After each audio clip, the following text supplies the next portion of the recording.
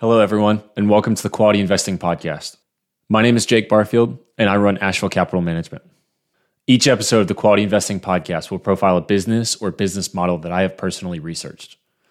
The first half will be dedicated to providing fundamental research and analysis of the unique ways in which that company produces value for its customers and the potential for long-term competitive advantages. The second half of the episode will include a discussion with an expert on that business or business model. I want to be clear before we begin the show that this podcast is for informational purposes only and is not investment advice. I strongly suggest that you perform your own research or allocate your investment dollars to a professional advisor. Today's episode is sponsored by Stream by AlphaSense. Stream is an on-demand library of over 25,000 expert interview transcripts. Stream eliminates the time, money, and hassle that comes with conducting expert calls and interviews. My research strategy that I employ at Asheville Capital is focused on finding key qualitative data points that point to a business being competitively advantaged or not. Stream helps me execute this strategy in a practical way because they either already have dozens of calls on the company that interests me, or they are able to quickly source numerous experts for me that are well qualified to answer my questions. In the 6 months that I've been using Stream, it has often served as a substitute for most of the podcasts that I used to listen to. The reason is because there seem to be more nuggets of helpful information in each of these calls that help me to better understand the topic or company that I'm interested in at that time. If you have conducted expert calls in the past and are looking for ways to better allocate your time and energy, then Stream might be a helpful addition to your toolkit. HashiCorp is an American software company that provides open source tools that enable organizations to provision, secure, and run any infrastructure for any application.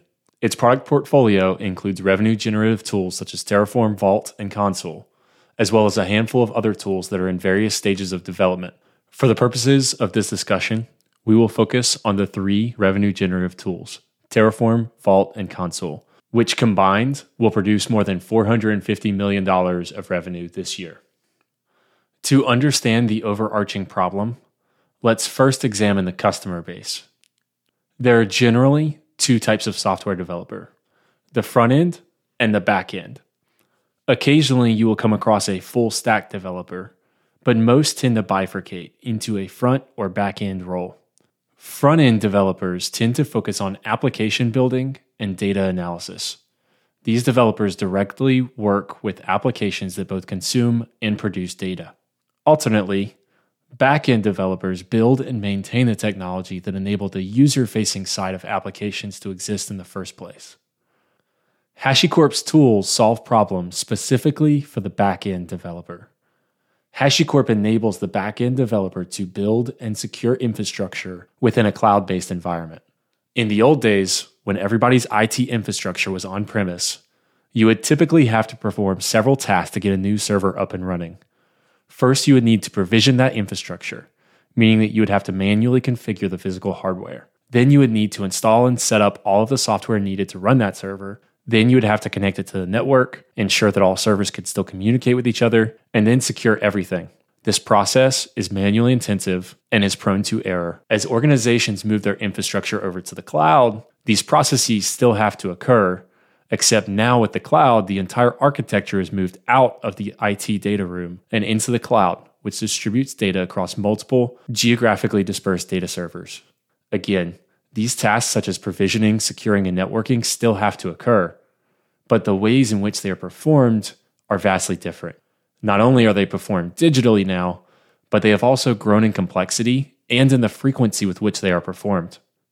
HashiCorp's 3 core revenue generative tools address these processes of provisioning, securing, and networking. Terraform handles infrastructure provisioning. Vault autonomously validates and authorizes users, machines, and applications before providing them access to secrets. Consul is HashiCorp's service networking solution. Terraform is HashiCorp's most widely adopted tool. Today, it is considered the standard for a process called infrastructure as code.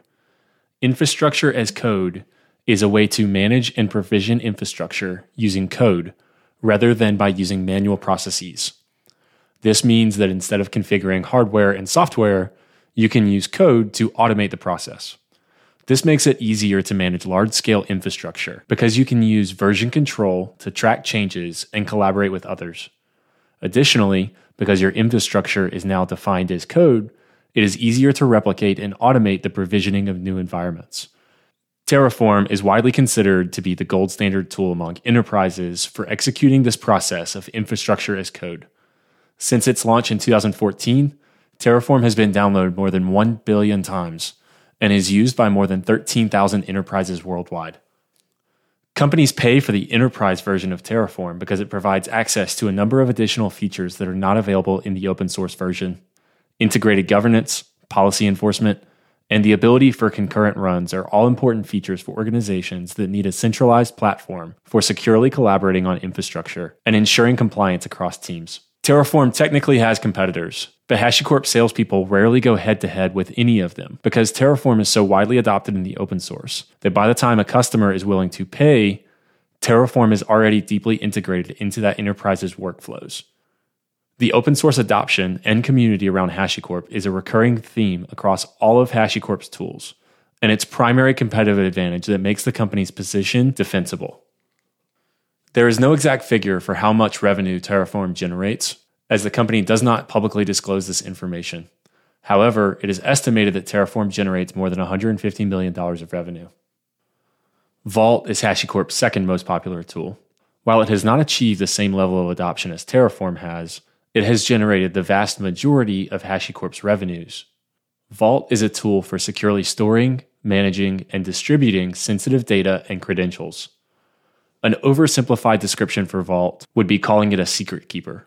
In reality, Vault does much more than just secure secrets. It also offers features such as audit logging and identity-based access controls. Vault is used primarily for allowing organizations to securely manage and share data across multiple users and services.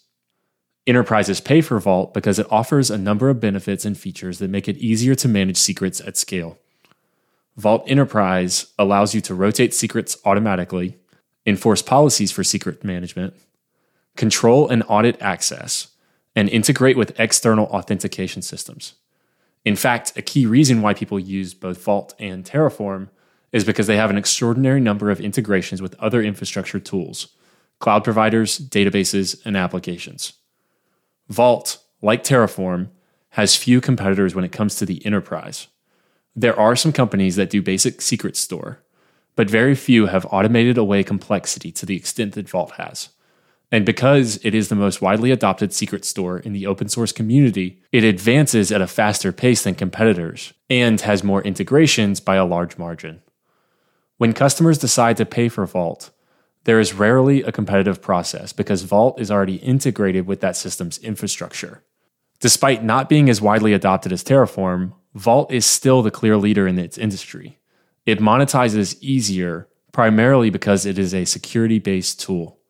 Security teams are very quick to pay for a tool in order to access richer features that allow them to secure their operations better.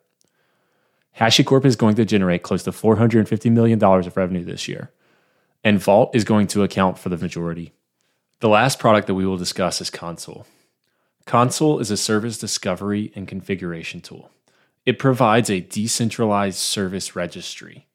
Service discovery is a process in which an application or a system can detect, register, and deregister other services on a network. Consul is used to facilitate communication between services and to enable applications to scale and adapt quickly to changing conditions. Similarly to Terraform and Vault, customers pay for Consul in order to access additional features and capabilities that are not available in the open source. Consul generates the least amount of revenue relative to Terraform and Vault, but is also much earlier in its adoption curve. Terraform and Vault generate the large majority of the revenues and are growing at a healthy rate, but Consul holds the greatest opportunity for revenues into the future. Consul's market is estimated by HashiCorp to be $31 billion, or roughly equivalent to the sum of the market sizes for both Terraform and Vault. Consul has one main competitor. That is a product called Istio, which is developed by Google. They are very similar in that they are both service discovery and configuration tools. The key similarity is that both tools are open source and have fairly large communities, making it unclear as to which service wins out in the long run. Right now, because the market is so nascent, it seems that Consul has a long runway for growth. And in the occasional instances in which Consul and Istio have had to go head-to-head for a customer, Consul has frequently won those deals, according to a number of former HashiCorp salespeople that I've spoken with. HashiCorp serves the back-end developer by making it super simple for them to grab one of their tools from GitHub and get off and running at the very beginning of the cloud adoption process. HashiCorp CEO David McJanet likes to describe this first early step as phase 1 of a company's cloud adoption process. Usually when a company begins its migration towards the cloud, it starts with a single new application. A developer within a company wants to build a new application. Instead of using the existing on-premise infrastructure, they will open up an AWS account and probably grab Terraform from GitHub to help them provision the infrastructure. It doesn't always work this way, but in most cases, Terraform is the first product that a developer gets accustomed with from the HashiCorp toolbelt. This first phase of cloud adoption is a phase in which organizations are experimenting with the cloud. Within the enterprise, it is usually a free-for-all of developers grabbing tools from the open source and using them to solve their own unique problems within an organization. In this phase, there is typically very little oversight and effectively no standardization of best practices within companies.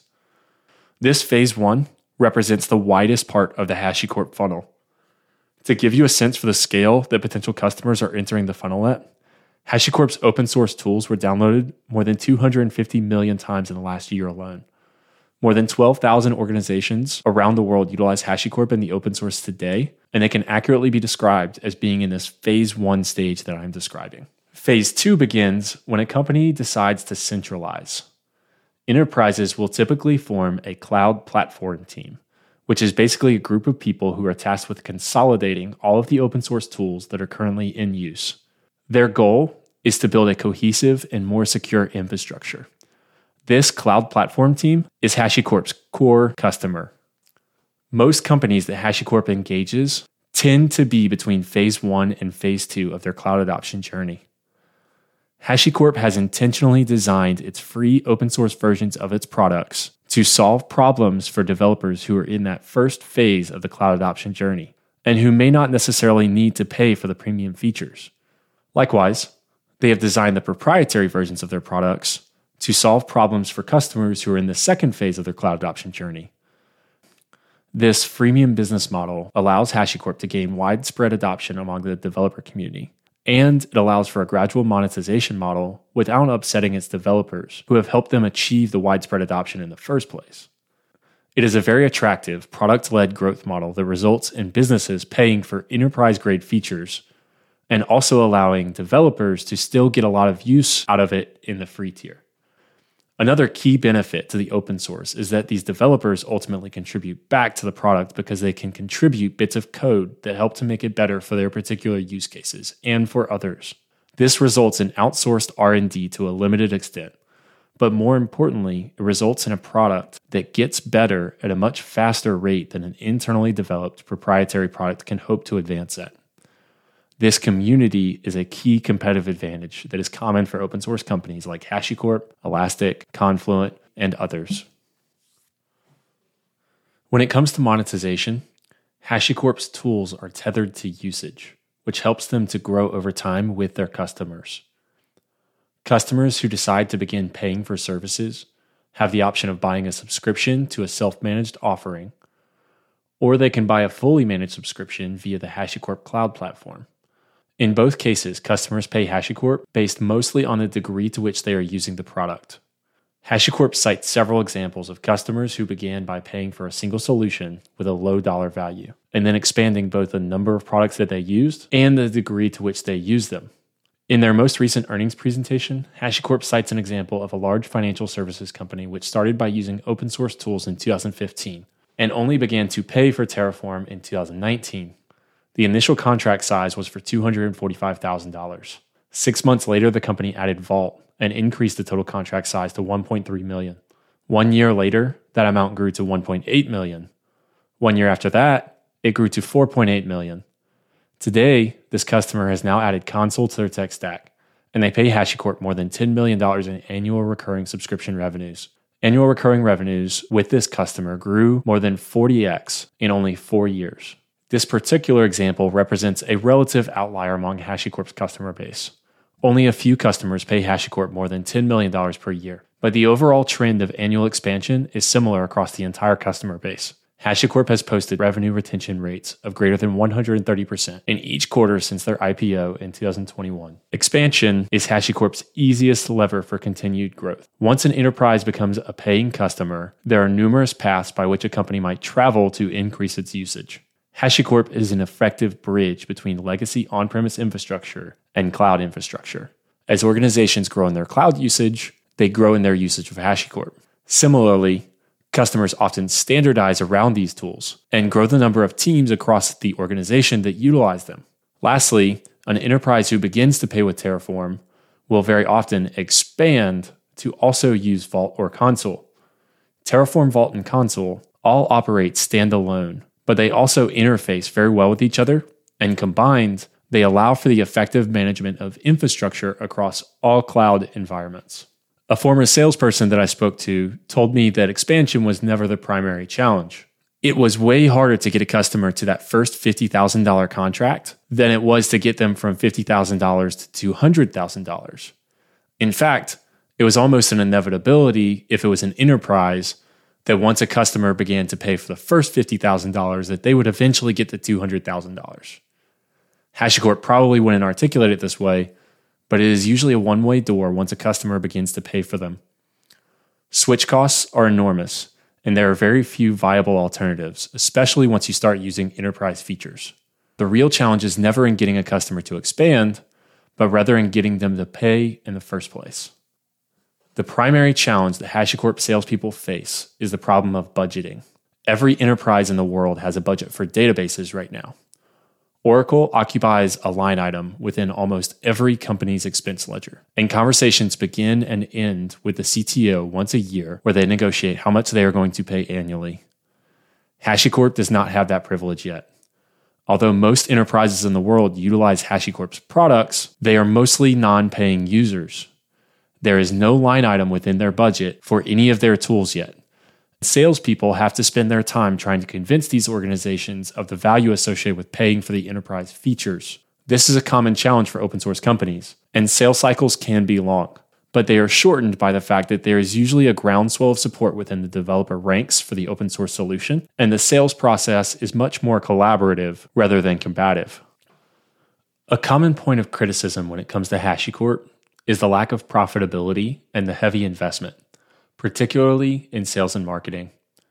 This criticism is especially pronounced in the public equity universe, where growth is significantly discounted today in favor of cash flow positive, steady-state business models. This year, HashiCorp will spend more than $350 million in sales and marketing expenses in order to generate approximately $464 million in revenues, an incremental increase of $144 million from the year prior. The quick napkin math suggests that it will take HashiCorp approximately 2.5 years to recoup that investment. Yet, the unit economics begin to make sense when you consider the expansion commentary that I just outlined. It is much more difficult and costly for HashiCorp to acquire that first contract with a customer, and then expansion inevitably follows and is cost effective. High retention and expansion rates are the key to understanding how HashiCorp's unit economics make sense. If you take the incremental revenue increase that HashiCorp reports each quarter, and then you divide it by 3, you will get the monthly recurring revenue that was added to the business in that quarter. If you divide this monthly ARR by the sales and marketing expense incurred in that quarter, then you can calculate a rough estimate of the months to payback. HashiCorp's payback rate is approximately 21 months, which is right around average when compared to most software companies. Yet, this doesn't factor HashiCorp's dollar-based net retention rates, which are in excess of 130%. A customer paying HashiCorp $10,000 per month will on average be paying $13,000 per month 1 year later, and $17,000 per month the year after that. The math begins to make sense when you realize that HashiCorp paid, on average, less than $20,000 for that customer. Once you factor in net expansion, payback rates begin to look well above average relative to the average software company. Further comfort can be gained by the fact that HashiCorp has a fortress balance sheet with nearly $1.3 billion of cash and equivalents and more than 10 years of runway based on existing cash outflows. Zooming out now and thinking big picture, in Dave McJanet's words, HashiCorp has always been aligned around this singular idea of enabling the cloud operating model. In the last 6 years, total spend on the cloud has grown from $15 billion to more than $180 billion, and by most estimates is still in the very early innings. The non-obvious factor that took me a while to understand was an appreciation of just how fundamental HashiCorp's tools are to most of their customers' cloud programs. Numerous discussions with customers have made this totally clear to me that HashiCorp abstracts an enormous degree of complexity away from the developer's day-to-day operations, and in the process becomes a key cog in the enterprise's infrastructure operations. HashiCorp's tools become key workflows that are both mission critical and which deliver beneficial cost savings to the customer in the form of cloud cost optimization. Conversations with customers and with former HashiCorp salespeople have confirmed these facts. Customers rarely switch and much more frequently increase their annual spend with HashiCorp to the tune of about 30% more each year. HashiCorp's target market is the large-scale enterprise. The Fortune 500 and the Global 2000 is the core addressable market. To that end, HashiCorp currently counts approximately 200 of the Fortune 500 as current customers, and about 450 of the Global 2000 as customers. Importantly, anecdotal evidence seems to suggest that HashiCorp's tools are used heavily by these non-paying enterprises in the open source, and that positions HashiCorp uniquely to convert these open source users to paying customers in the future. HashiCorp's customer base tends to be top-heavy. While HashiCorp counts more than 3,500 paying customers, only around 700 of them produce nearly 90% of total revenues. HashiCorp counts these customers as those with more than $100,000 in annual recurring revenue. The average annual spend among this enterprise customer base is $515,000. Although the distribution is wide, with some customers paying as much as $10 million or more to HashiCorp per year, and some who have just barely crossed that threshold beyond $100,000 in total ARR. Long term, it is critical for HashiCorp to convert these enterprises that use their technology in the open source to paying customers. A large part of this is going to come naturally as these companies mature in their cloud adoption journey. Another part of it is going to be dependent on HashiCorp investing heavily into building up its sales and marketing teams to go after these companies and to try to shorten the length of time that a company might otherwise wait to move towards the enterprise versions. Additionally, HashiCorp has invested heavily in creating cloud-native versions of each of their products. The combined product is called the HashiCorp Cloud Platform, or HCP for short. HCP has very quickly grown revenues from effectively nothing 2 years ago to more than $40 million of ARR today, and makes up nearly 10% of revenues. HashiCorp is not profitable today. As previously mentioned, they have spent a lot of money in the last year investing in building up their sales force and in creating the cloud platform. These losses have been a conscious decision made by David McJanet and Navam Welihinda, the CEO and CFO. They have articulated this as an investment period in which expenses would outpace revenue for the year and begin to decline as a percent of total sales beginning in Q4 of this year. The basis for this decision is because of the large market opportunity that is ahead of HashiCorp today and their unique position to convert their open source user base. Coming out of this investment period, HashiCorp has indicated to investors an expectation for operating leverage in the years that follow. In a current market of turbulence where public equity investors seemingly prefer cash flow generative businesses over cash flow negative businesses, I'm glad to see that the management team continues to recognize that the highest rate of return for the cash that sits on their balance sheet is into research and development and in customer acquisition activities. If we think about businesses as the sum of their discounted future cash flows, HashiCorp has a unique opportunity ahead of itself to deploy capital into this market in order to produce value for the ecosystem, both open source and proprietary, and to convert its enterprise user base. If HashiCorp is going to maximize its free cash flows 5, 10, or even 15 years into the future, it is going to come from the disciplined allocation of capital into this market today in order for its attractive unit economics to bear fruit and reveal their underlying per-customer profitability in the years that follow. My current confidence in HashiCorp's ability to grow with profitable unit economics stems from numerous calls with customers and former employees. Stream, Our sponsor for this episode deserves credit because I have sourced a number of data points from the use of their database of experts. Confidence also comes from having read and listened to nearly everything that David McJanet and Armand Dadgar have said publicly in the last 4 years. In summary, HashiCorp appears to be a uniquely advantaged business model with an attractive position to grow its customer base capital efficiently and to generate high incremental returns on investment. Although the tilt of this podcast is generally positive, I purposefully make no statements in reference to HashiCorp's current valuation or what a reasonable estimate of fair value is. In fact, I could be proved wrong in any or all of the research that is outlined here. I strongly suggest you do your own research and draw your own conclusions, or that you allocate your investment dollars to an advisor who you compensate. In the second half of this episode, you will hear from Kelsey Hightower. Kelsey is intimately familiar with HashiCorp, yet has never been employed by them, and in some cases could be considered a competitor to HashiCorp. He is the perfect person to put all of this research to the ultimate test. Kelsey is a thought leader in the software development universe and has earned the rare and honorable title of Distinguished Engineer at Google Cloud, where he has worked for the better half of the last decade. Kelsey is a key figure in the development of a project called Kubernetes, which is one of the most popular open source projects of all time. Kelsey is also well known for some of his famous keynote speeches that he has given at HashiCorp's annual developer conferences. We jump right into our conversation now. Kelsey, thanks so much for coming on the podcast. I'd like to start by asking you about the business model for open source. When I look at the history for open source software, Red Hat was really the only company to find a way to monetize open source software in the early years. And most of those revenues were low margin maintenance contracts that had a heavy percentage of human capital involved. But now we're seeing companies like MongoDB, Elastic, Confluent, and HashiCorp that are all producing hundreds of millions of dollars of high margin subscription revenues and growing really quickly despite their scale. And it just seems like something has happened along the way. And I'd love it if you could just walk us through that evolution. Well, what people may not know is the likes of Apple, the devices you use every day, they also tend to have open source built in.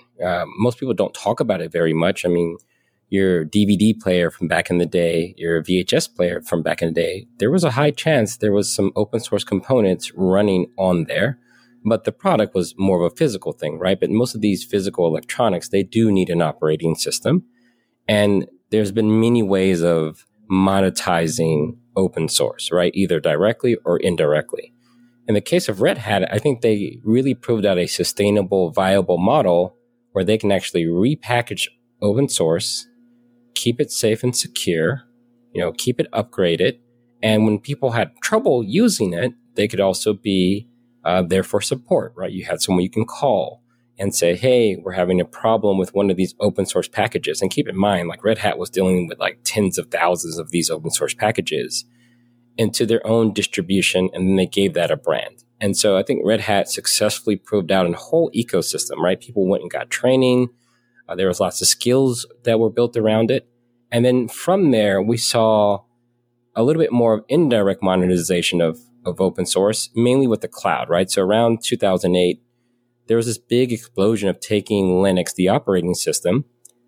This is what people use to run their applications that they build themselves, and created a whole platform. So instead of you just getting like Red Hat, like you mentioned, and buying an operating system on CD, for those that are not aware, like an operating system is something like Windows 95, or, there's newer versions of Windows, newer versions of Mac OS. Back in the day, they used to come on CDs. Now they typically just ship with your computer and automatically update. Well, think about the cloud that way. It's like this big, giant computer. It's not really in the sky, but it's this thing that you don't really see, but you can definitely use. And it comes with its own set of operating systems that allow you to run your applications just like you would play a game on your laptop. And so now you start to have this indirect kind of model where you take the best of open source and you turn it into a service, right? And so once you start to have a service, people can consume, whether it's an open source database where people would store their data like medical records, or if you're an accounting firm where you store things like, the accounts that your customers have, all of that starts to become a service. And then as you evolve, we need tools to manage all of that software. And so one model that has proven to work best, let's say you're a new software company, right? Like the days of like a Microsoft from back in the day coming out with just purely proprietary software, that's going to be hard to be successful. Number one, it's going to be hard to raise awareness if your software is expensive, doesn't have a low entry point. Some software, or typically open source software, tends to be free. I mean, like free as in price. And you can go download it, you can run it yourself. But that has been a great way to get initial adoption. And then you tend to turn that open source free software into a product, right? So we try to make this distinction between projects and products. And some of the companies you've mentioned, like HashiCorp, they've been really good at creating developer tools or automation tools that help people leverage all the technology we just talked about before. And then when there's like an enterprise need, maybe things around security or something that only a large enterprise would need, well, they can layer that on top of their open source project and leverage that adoption into a real business. That's a great jumping off point to focus on HashiCorp. I would love to hear more about what your first experience was with the company and how that has evolved over the years. Yeah, so before HashiCorp was a company, there was a open source developer named Mitchell Hashimoto. We know obviously the company now shares his part of his name, and he had a tool called Vagrant, and it was a very popular developer tool that allowed a developer to set up their local development machine in order to write software and mimic how it was going to be deployed to production. And what that means at a high level, let's say you're a chef and you may work at a really fancy restaurant, but let's say you want to practice at home. So you go buy all of the things, pots, pans, knives, kitchen utensils that you would have in your restaurant. And then you can imagine that kit that you buy to practice cooking at home. Maybe it won't be 100% of everything that you have in like this state-of-the-art restaurant, but you can buy enough of the stuff to practice those recipes, try your hand at cooking different dishes. And Vagrant was that toolkit for a lot of people.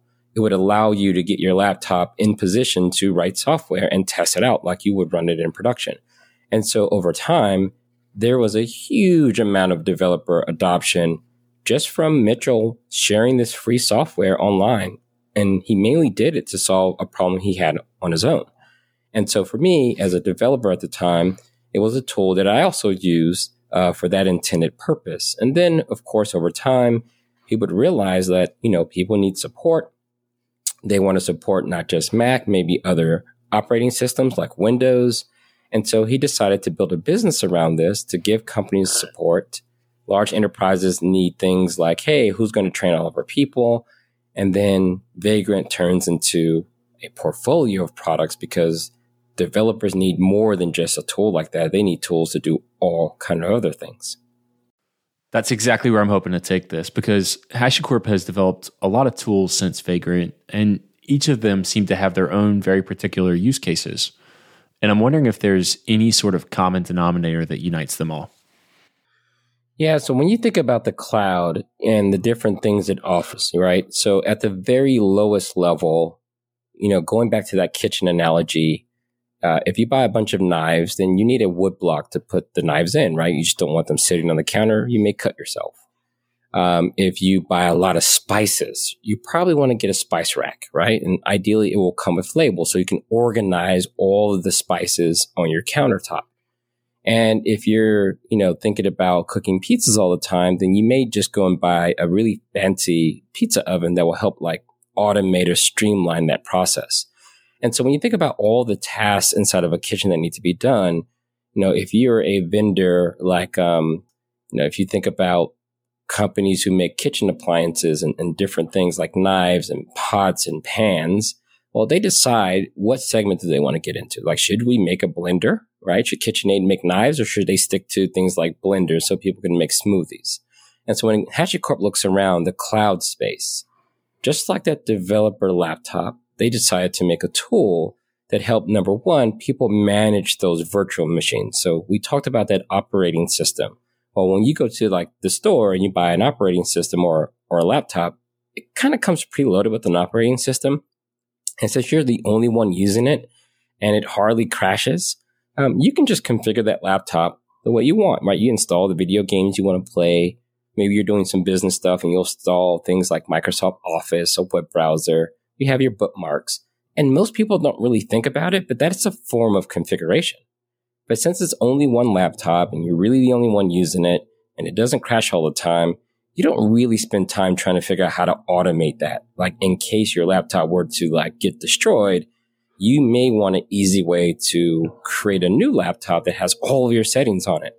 So one of the first tools HashiCorp built for the cloud was to make it very easy, because in the cloud, applications tend to run on tens, if not thousands of servers. There is no way you're going to set up individual servers the way you set up your laptop. So HashiCorp had a tool called Packer, which basically allowed you to pack all of the things you need to run applications in the cloud using one convenient tool. But then there's another problem. How do you even tell the cloud provider what you want, right? You go to the restaurant, you may tell them, hey, I would like this particular dish, but not too spicy. And what Terraform does, which is one of their staple products, they talk about it on its earnings calls, and it does represent their kind of growth, user base, and customer adoption. What Terraform allows you to do is, you know how you have like a mobile app to Starbucks, like you can just put in the order you get all the time. Mm-hmm. And so you go in there, you put in all your settings, you say, hey, I would like this coffee without this, extra cream, blah, blah, blah, and you just save it. And Terraform is like that in many ways. The cloud is infinitely configurable. But when you're using Terraform, it allows you as an organization to customize all of those hundreds of services all the major cloud providers use, store that configuration, and then it just becomes something where maybe in a single command or a button click, depending on what tool you're using, you can create the resources in the cloud and have Terraform manage them going forward. And so that was a very popular tool. Lots of enterprises like, hey, this is the way. Given the complexity of the cloud, given all the knobs and tunables you would have to twist, what a perfect tool to manage that across a team. I haven't heard infrastructure provisioning described quite like that before, and that's a really helpful way to think about it. What do you think it is that separates those revenue generative tools like Terraform, Vault, and increasingly Consul from those that they've been working on for a very long time, but haven't necessarily produced much in the terms of revenues? Yeah, open source is a hard business, right? You know, Jeff Bezos has that quote, your margin is my opportunity. And, you know, you can't charge too much for your tools, no matter how helpful they are, because just like Mitchell, early on before HashiCorp existed, there are hundreds, if not thousands of developers all over the world creating tools just like that, sometimes out of passion, sometimes as a side project of the organization. I've been one of those people. I've created open source projects, decided to give them away for free. And so you're in constant competition, because if you think about it, if there's a collection of companies, let's say they all find themselves paying $1 million a year for some software. And those groups of companies or employees that work at those companies decide to come together and establish a new community. And that new community might say, hey, we're tired of all paying all of this money for this software, right? We believe it should be free, right? And I know as crazy as that sounds, like, why would anyone make something for free? Well, it's almost like a hobby for a lot of people, right? You may say, I can do a better job, or maybe it's evolving in a way you don't like, right? So maybe you look at some of their enterprise offerings and say, you know what? Maybe it's going too far towards the enterprise, making the whole thing way too expensive. Let's start over, right? Let's start a project that's really for those companies that are not so enterprise heavy, and we think we can do it for free. And honestly, it feels good to know that you've created something in the world that increases access. So HashiCorp finds themselves keeping this balance, right? So they have really great open source projects. When they come out with these features, they try to draw the line in a way that's fair, right? Like, hey, if we do this feature, is this something that the open source community needs? Or is it safe to say that this is something that only large enterprises need? And if that's the answer, then it's okay to put it into, you know, the pay for commercial product. But there's always competition. So in not all cases are they the number one solution, or at least top of mind for all developers, right? So they have a a container orchestration tool, like earlier we talked about shipping containers and Kubernetes. Well, they have a similar product called Nomad. Depending on how you measure success, some would say, Kubernetes has won because every major cloud provider has chosen to base their commercial offering off of this open source project called Kubernetes. And so no matter where you go around the world, there's a huge group of people who believe that Kubernetes is probably the number one tool you should use to solve that type of problem. Well, you have Nomad over here. So given the choice between Nomad and Kubernetes, why would you choose Nomad? Well, some people have brand loyalty, right? Like, I might choose to stick with a particular airline because I have a ton of air miles. I have status with that airline, and I'm just used to the way that they do business. So you know what? I will take a connecting flight when the competitor airline has a direct flight. Sometimes some people may even pay more for an airline ticket as long as they can stay with the brand that they trust. So in the case of HashiCorp, a lot of their tools are designed to work together, but they did something super smart. They realized not everyone has to use only things in the HashiCorp ecosystem. If you think about like Apple and the iPhone, right? If you think about Apple, they make their own monitors, headphones, they make their own laptops, keyboards, and mice, but they don't prevent you from using third-party software from their app store, right? They're not going to go write all the calculator apps in the world, tax preparation software, music editing tools. People will have choice. So HashiCorp in that way, while their products are designed to work well together, typically they also make sure that they work with the things that are in that number one position to be compatible. Yeah, I've heard similar feedback in terms of speaking with customers that the sheer number of integrations with things like Terraform and Vault is a key driver of their decision, because Terraform's integrated with thousands of different software tools that you can use. The one also major feature that companies like HashiCorp have, they have ecosystem, right? So the thing that makes companies like Apple and the iPhone strong is that app store. The fact that there's so many apps that you can go and download and use on your iPhone. If you think about HashiCorp, HashiCorp doesn't have to build all the software. So let's go back to Terraform. There are 4 or 5, maybe even 6 major cloud providers, depending on how you count them. You have Google Cloud, you have AWS, Amazon's Web Services, you have Microsoft Azure, you have Alibaba Cloud, you have Oracle Cloud, you have DigitalOcean, which is the smaller one. But all of them have a different way of configuring and leveraging the products and services that they sell. Now, HashiCorp team is only so big, there's no way that they could go off and build all of the deep integrations and stay in lockstep with every new feature each cloud provider builds. But the one thing that, thanks to the open source model, most cloud providers, especially the ones I just mentioned, they tend to have teams who in some ways work full time on making sure that their integrations through Terraform to their product work well.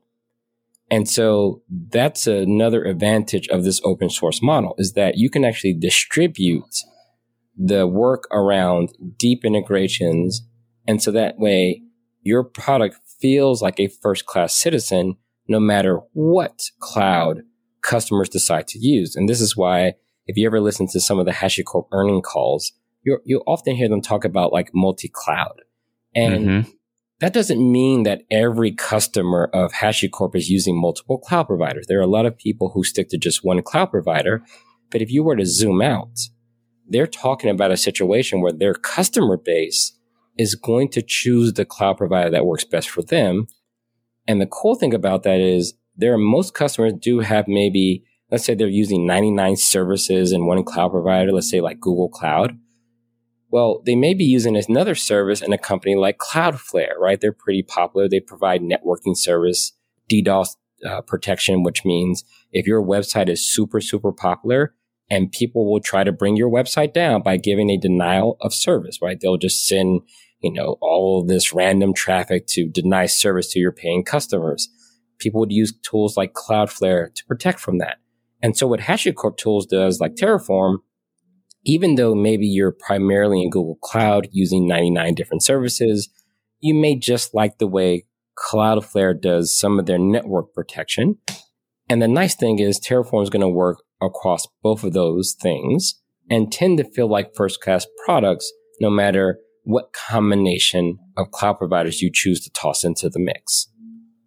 Is there a certain scale that an open source project needs to get to in order to get to that first-class product status with some of these cloud providers? Well, if there's a good framework, there's competition in this space, right? There's companies like Pulumi who compete with Terraform, but not the entire HashiCorp portfolio. They're hyper-focused around what we call configuration management, managing the configuration of these various cloud providers. And they may be smaller, but they've already have reached that ecosystem feel, right? There are large customers, there's individuals who really like their model, and they choose to contribute.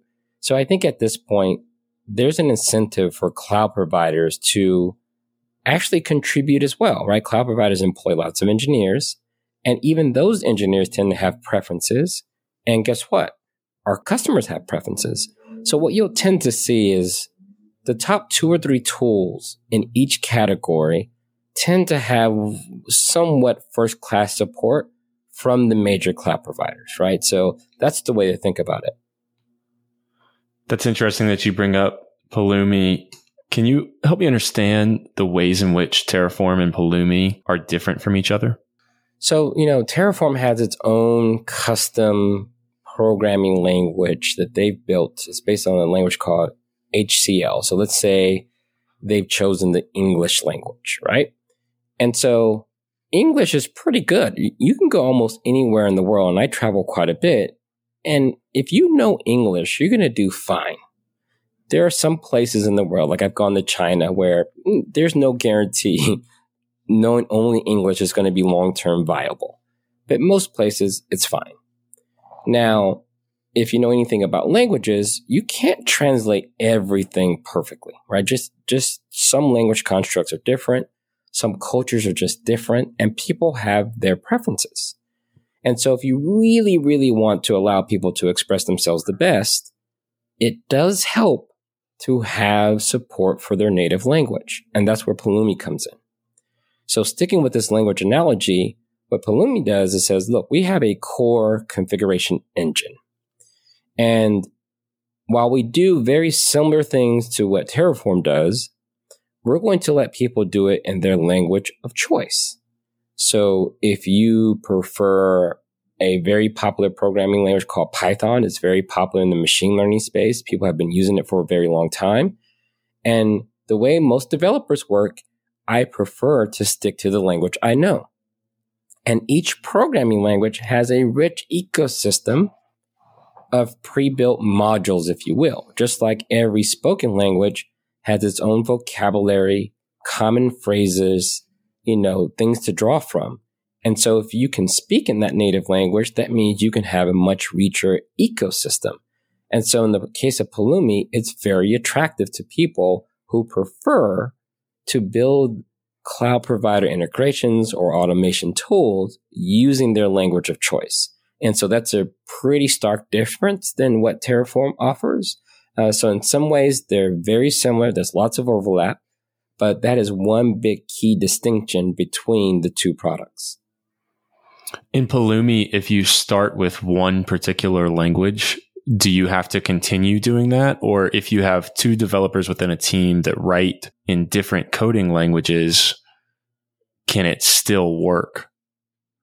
It can, and that's the beautiful thing. There are trade-offs with this though, right? So if you work at a company, and the point of all of this is to make things reusable, right? So let's say, sticking with our language analogy, if I write the whole movie in English, and a new writer joins the team and they decide that they're going to write the last scene in French. You're like, hey, if people are trying to watch the whole movie end to end, this is going to be really weird when we just switch to another language mid-flight. So we could translate French to English, but if it doesn't sound right, then there's going to have to be additional work. So typically you try to avoid doing that if there's going to be like one movie that you're trying to produce. But let's say you're more like a Disney, right? And you're producing movies for lots of viewers. Well, in that case, you might actually have a situation where one team needs to only be concerned about that one team. And so they may make a version of that movie only for a particular audience. It may only launch in a particular segment of the world, and they don't need to worry about other people watching it. And so in those cases, you can totally create modules in different programming languages. And the cool thing is, even though they're written in different programming languages, you can just like a movie, you can watch them with the subtitles on. So typically tools like Pulumi will say, okay, this module may be written in the Python programming language.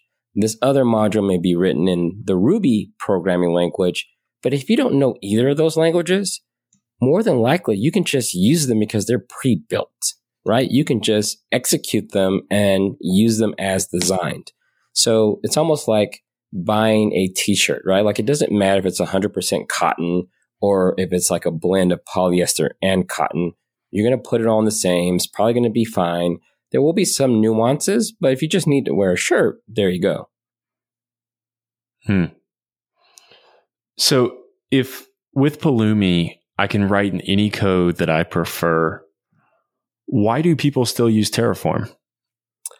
Well, it's like if your ecosystem is so big, there's an element of sharing, right? So if I go and I want to go do something that someone's already done before in Terraform, then there's a rich collection of pre-built Terraform modules, right? Maybe someone has already figured out how to create a virtual machine in the cloud with all the right security systems settings for a large financial institution.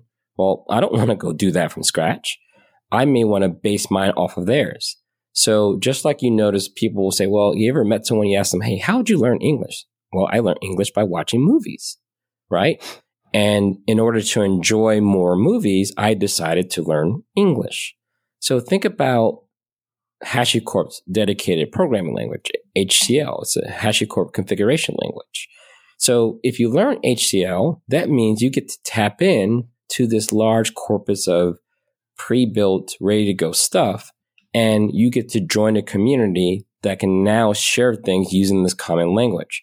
There's another thing that has been pretty cool.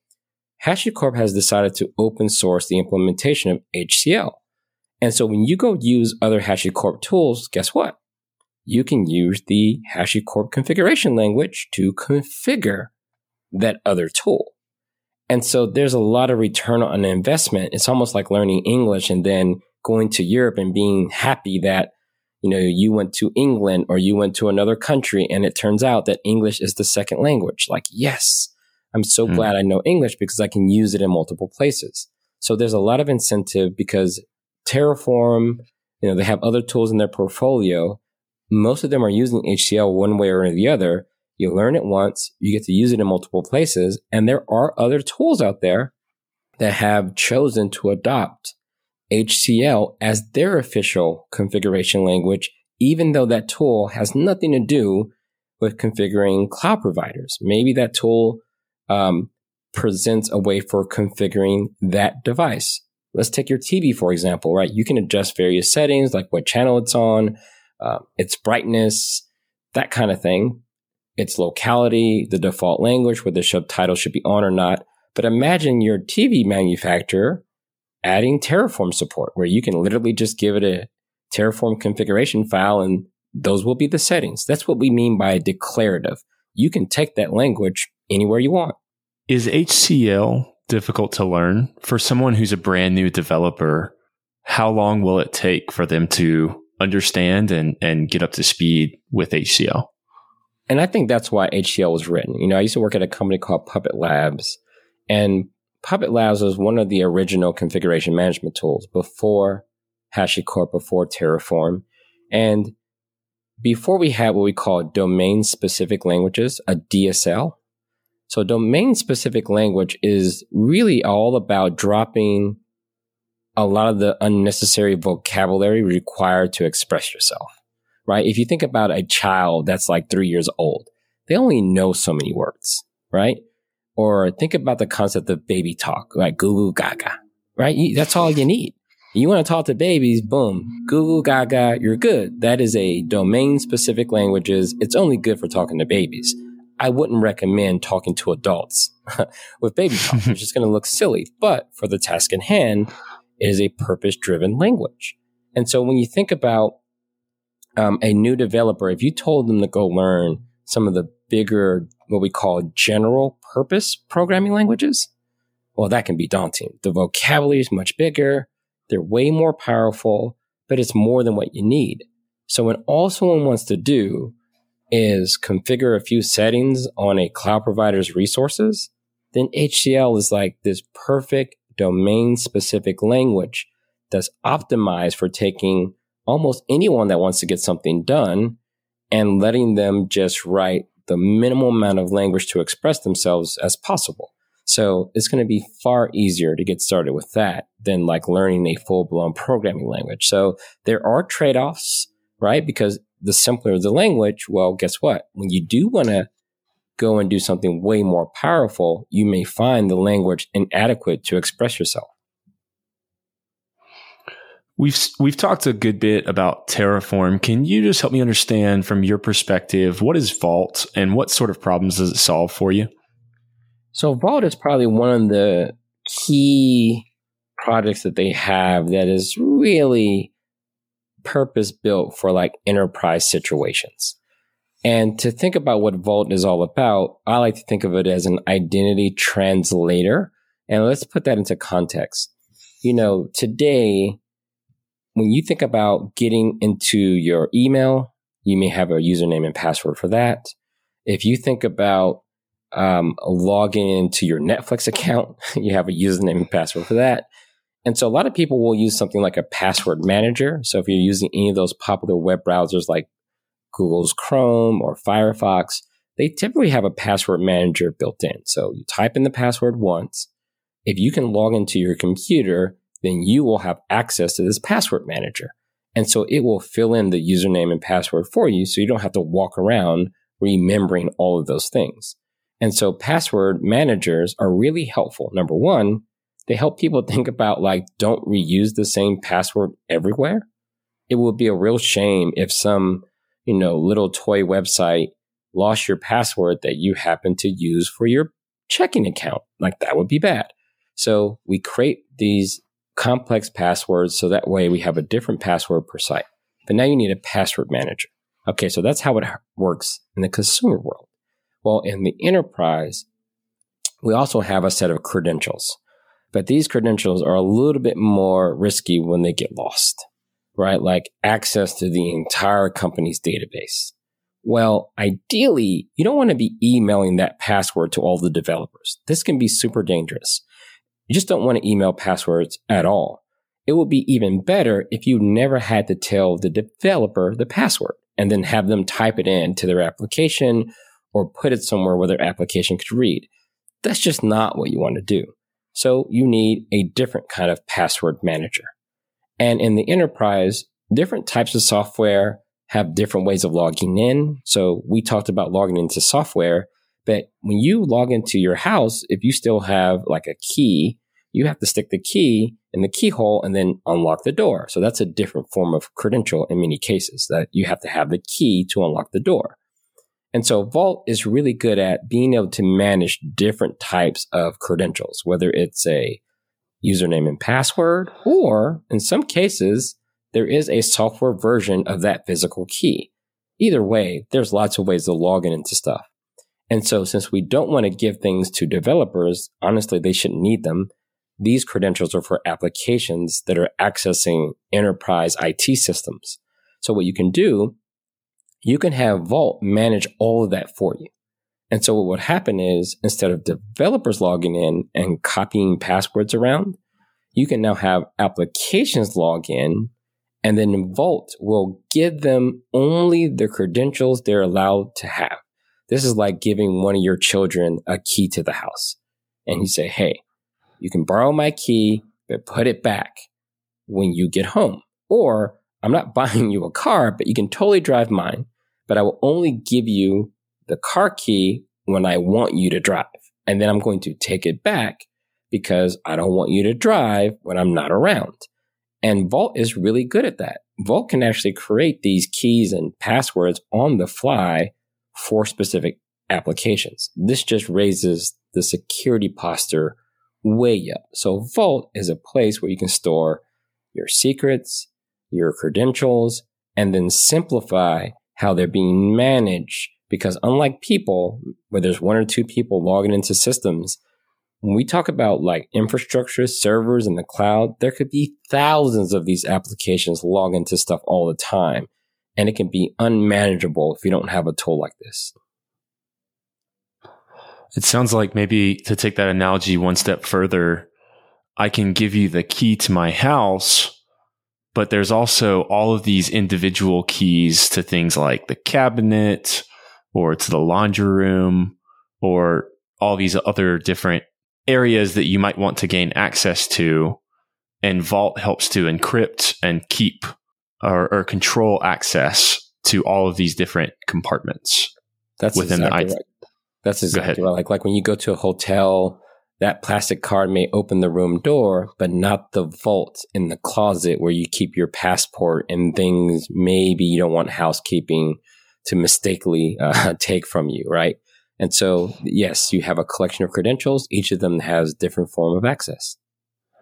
What is it about Vault that potentially makes for a sustainable revenue stream? I'm sure there's competitors in this space.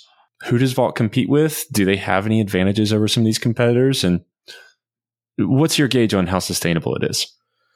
Well, again, I used to work in lots of open source startups, and it is a hard thing to be sustainable over time. Again, the more expensive that software becomes, the more likely competition will come to compete with you. And so if you think about, there's a couple of, let's just talk about risk and trajectories. On one hand, even in the consumer space, there has been a huge movement to get away from username and passwords altogether. People want to go to a passwordless society. And so what does that mean? Like when you type in these passwords, they're easy to get lost. They're just hard to manage. It's just too much. And so what now people want to do, you may have done this on your mobile device, right? Some people unlock their phone with their face. Some people unlock their computer with their fingerprint. And there's this new thing called passkeys that many vendors have implemented. And what that does is basically gives you like a hotel key for every website you go to. So instead of you typing in any password, you can just pick up your phone or put your fingerprint on your computer when you log into each website. And under the hood, they're basically a dedicated hotel room key for each website. No more passwords. Like this is a big path forward. Now, in the cloud, there is the equivalent of that hotel key, that passkey. We call it IAM. All cloud providers do it, and it's based on identity of the service. So instead of giving out passwords to your apps, you can just give them a dedicated set of credentials. So imagine every person in your home having their own unique key, or in the case of most computing systems, their fingerprint, right? That's supposed to be unique to each person. And so now you get rid of the keyhole, and you have a thumbprint, and you program that to open the door for all the people I say that are allowed to come in. That's where the industry is moving. So if you get rid of this collection of random credentials, then the tool to manage them should go away as well, right? There's just less need for that. And you do have companies that have said, hey, we want everything we do to be passwordless. Well, in those scenarios, then you don't really think about a tool like Vault. The second thing I'll say here is, again, if Vault is critical for your customer today, each cloud provider has to make a decision. Do they have their own key management system, right? And most cloud providers do have a very basic key management system. But every year, right, they have these large conferences. And if you're someone that competes in the space, you're always waiting for that announcement. Are they going to try to compete with my feature set? And that can also change the landscape of whether I should buy a third-party tool or should use the one that comes with my cloud provider.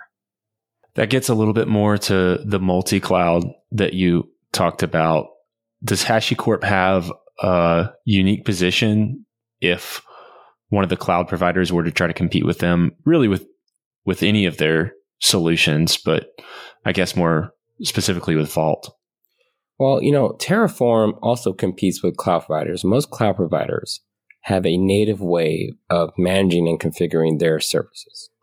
And each of them does it in a different way. A lot of times they're using a different quote unquote programming language in which to do it.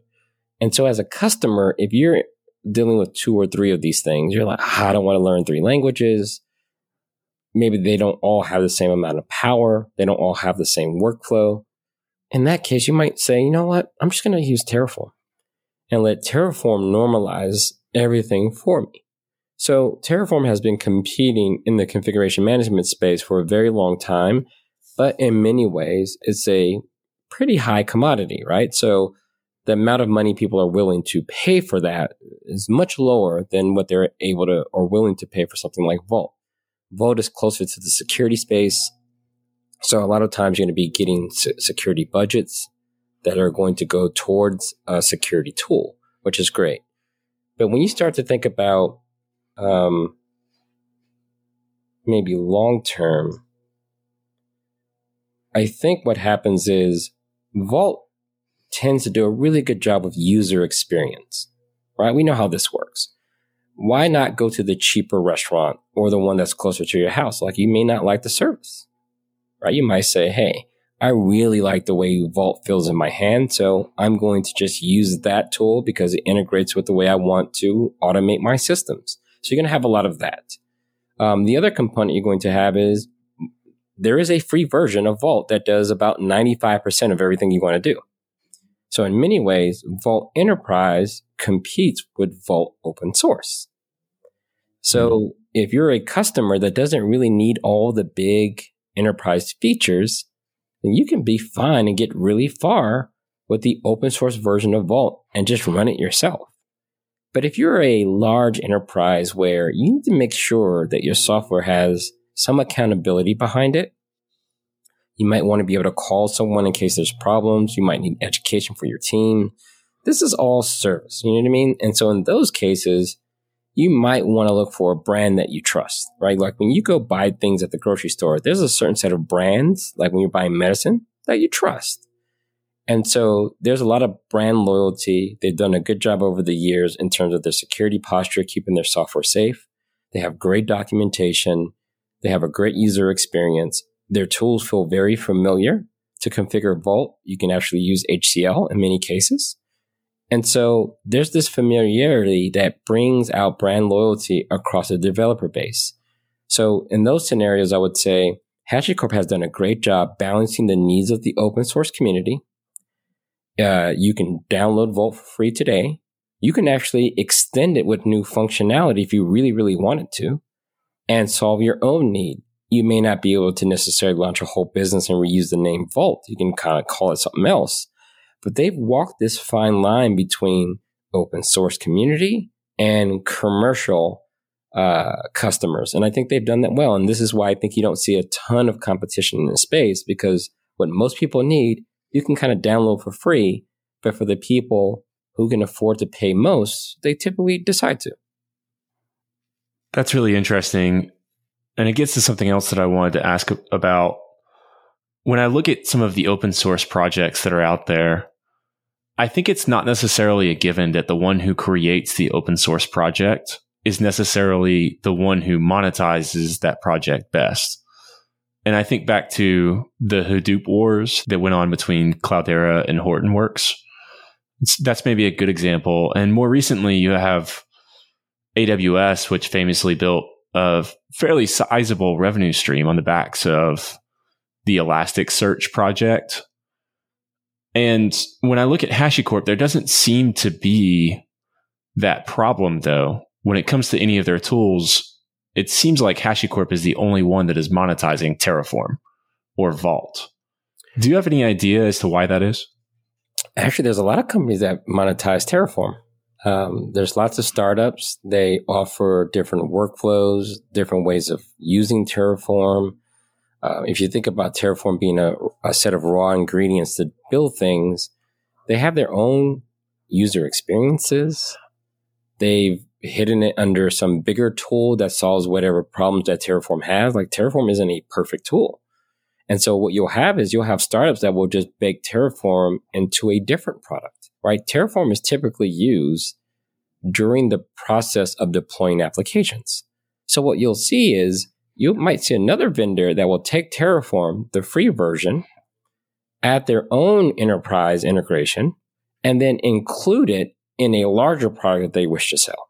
So in that case, they'll treat Terraform like batteries, right? It's like, I really want to sell you this big electronic equipment, not batteries. So we're going to repackage the battery for you, and we'll deal with all the integration. So then it feels more like an OEM in that case. And so there's still plenty of space to compete on the experience component. And so I think that's where the competition will be. So some people will strictly compete on price. You might have a smaller startup that say, hey, we do Terraform support. If something's broken, we'll fix it. You'll always have those scenarios. And this is why I think the entry point and price point for Terraform is much lower.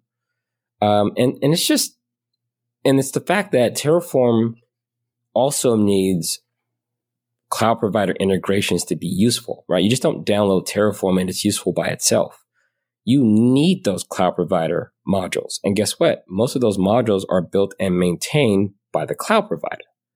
So in many ways, there's this delicate balance that needs to happen. Terraform by itself isn't valuable alone without those cloud provider integrations. So how much can you charge for those? Well, a cloud provider is always going to be in a position to create and maintain those modules themselves.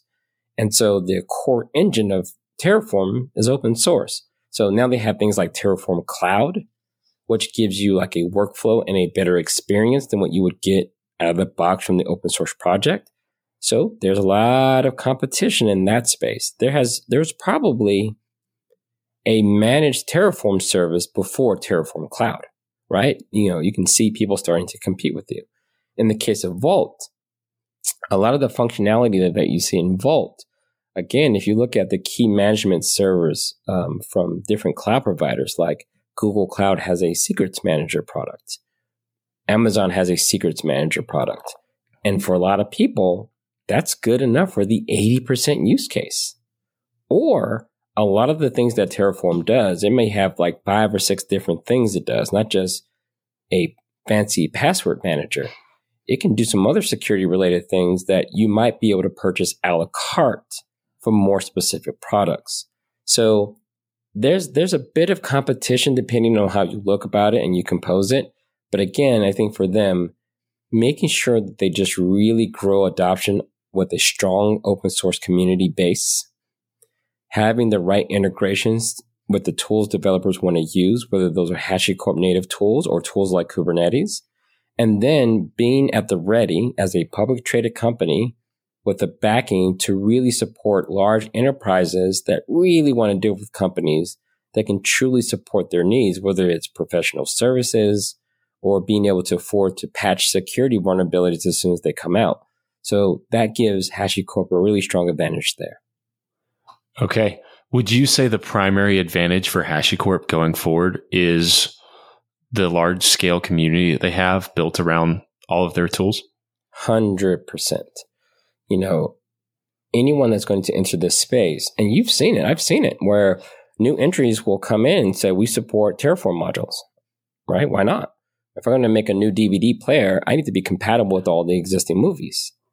And so a lot of times you may come in and say, hey, we're also compatible with that landscape, because that ecosystem becomes the moat, if you will, right? That strong ecosystem is the thing that you want to pay attention to. So if you start to see people moving away from a particular tool, that's when you start to get worried. Like, there's been a lot of big infrastructure projects that saw their community shrink way down. OpenStack, that was kind of like some tooling to let you run your own version of like AWS or private cloud on-prem.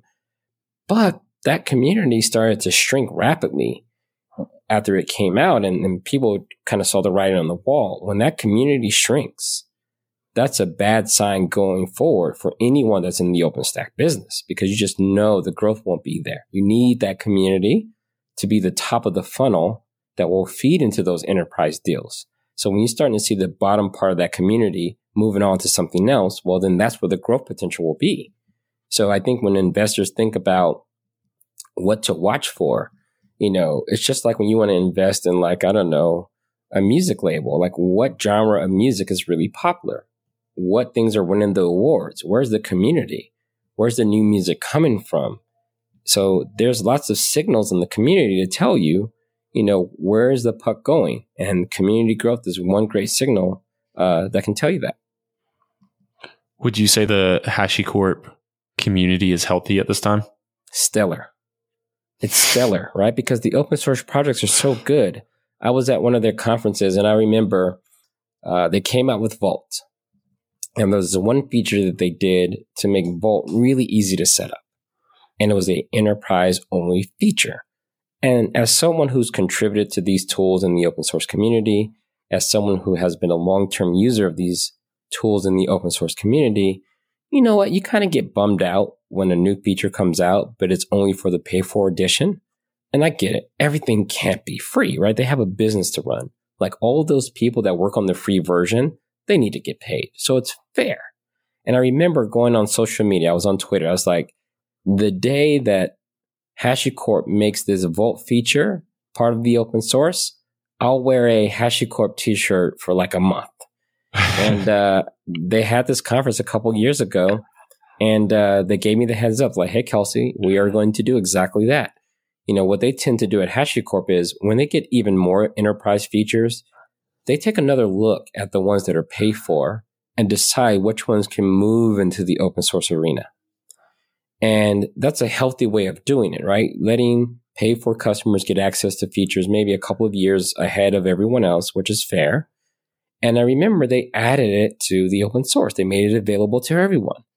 And I flew down and they let me do a little live demo to prove it was real. And I unzipped my hoodie and I had my HashiCorp t-shirt on. Did you wear it for the month? I wear it for a number of days. That's funny. Let's talk a little bit more about the multi-cloud. We've touched on a little bit here. David McJanet has said several times that he believes that the steady state of cloud is multi-cloud. And can you help me understand maybe why he believes that and if you share that belief? I share that belief, and there's a lot of nuance there. And so let's think about large corporations, right? Lots of large corporations, they grow through acquisitions. They don't necessarily build all of their greatest products. Sometimes you go acquire. Like if you look at Oracle and you look at over 20 years, think about the number of companies Oracle has bought. Mm-hmm. And when you buy a company, you buy it in its current form. Whatever programming language that is written in, you bring that over. Whatever team that built that, you bring it over. And then a lot of times, now that a lot of companies are being built in the cloud, let's say you're a large organization and everything that you've chosen to build that on Microsoft Azure, right? You're all in. You sign a huge commit agreement. All your people are trained up and everything you build going forward will be all about Microsoft Azure. You notice that your company has a product gap. And you want to close that gap quickly. So you look around and you find the number one solution in that space and you make an acquisition. Now, of course, part of your due diligence, you would love for that company to be running on Azure. Like that would be perfect. But they may not be. And typically, let's say they're running on Amazon Cloud or Google Cloud. You're probably still going to acquire that company. And when you acquire that company, in that instance, you are now a multi-cloud organization. It doesn't mean that you're going to go take your stuff in Azure and figure out how to run it in both. That's kind of illogical for a lot of people. Like, I'm not going to go buy a Ford and Chevy truck so I can be vendor for cars. Right? It's like, it doesn't make a lot of sense, right? I might go to Ford to buy a truck, but I might go to Volkswagen to get a sedan. That's okay, right? Like that makes sense because they're all equally good at what they do. And if I want an EV, you might prefer something like Tesla. And so at that moment, you now have multiple car manufacturers that you're dealing with. And the reason why it's not such a challenge is because all cars tend to go on the same roads. They tend to adhere to standards. They tend to fit in the same garages. So the logistics around having cars from different vendors, it's okay because there's enough standards in place that just makes that work. The cloud isn't quite like that. The cloud is still in the mode where there are some services across cloud providers that work roughly the same way, but they are configured in different ways, aka Terraform becomes helpful. There are services that one cloud provider has, but another cloud provider doesn't. So that may kind of push me towards using two cloud providers, one for that unique product or service, kind of like going to Ford for a truck and then going to Mercedes for a sedan. So those two worlds will, I think, are inevitable. And then over time, cloud providers will probably start to standardize on things like you talked about earlier. Kubernetes is available across all cloud providers. So in scenarios like that, you can go get Kubernetes from multiple cloud providers and things roughly work the same, but of course, to configure them will be slightly different. So when you hear them talk about this multi-cloud world, there's another element is that everyone's not going to choose the same cloud provider. Just period. So if your goal, if your total addressable market is every customer in the world, then you know there's going to be some healthy percent that choose Microsoft for whatever reason, healthy percent that will choose Amazon for whatever reason, and Google Cloud for whatever reason. And given that most people, when they learn these automation skills, they move around from company to company. They also want to invest in skills that are portable. And so when they start to look at their tools, they have to ask themselves a question. Do I learn the cloud provider specific version of this tool? Or do I bet on something like one of the HashiCorp tools and then be able to leverage that skill set across multiple cloud providers? So that's really what you're looking at when you hear about multi-cloud. That seems to support a little bit of an advantage for HashiCorp relative to the cloud providers if they were to try to compete with them on a provisioning tool or a secrets management tool or really anything else that, you know, they might try to monetize. Yeah, and I think you mentioned some companies earlier like Elastic and Confluent. You know, the thing that makes a lot of their tooling great is the open source fundamentals that back them. And so, you know, one of the obvious risks would be what happens if every cloud provider were go to have a managed Vault service, fully integrated, nothing to deploy, nothing to download. And you know what? Let's make it free. Right? That can be a real challenge. And so I think that's always going to be there. And as long as HashiCorp can continue innovating, providing kind of unique features that are not available in open source, getting that balance right, I think they'll be in really good shape. But like for anything, there's always going to be competition. So I think competition also represents opportunity, right? You know, they're hyper-focused in their space. You know, if you look at it, Apple is still successful, even though there's competitors. And so I think that's the right way to look at it. Can HashiCorp continue to earn their slice of the pie if they continue to focus on community, ecosystem, and being a collection of tools that developers would use no matter where they work? There's something to be said about that, right? For an individual practitioner to identify with that brand of tools and said, that's what I would like in my tool belt. That goes a long way in terms of competing with any provider that comes along afterwards. Speaking to those customers, HashiCorp cites roughly 20% of the Global 2000 as paying customers. And it certainly seems that their open source tools are in use with a significant proportion of the Global 2000. I know you haven't worked for HashiCorp or anything like that, but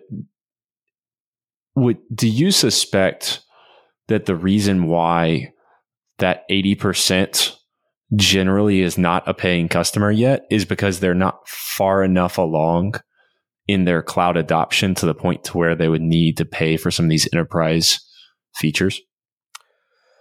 I mean, honestly, in this case, in this scenario, you would say HashiCorp is a victim of their own success.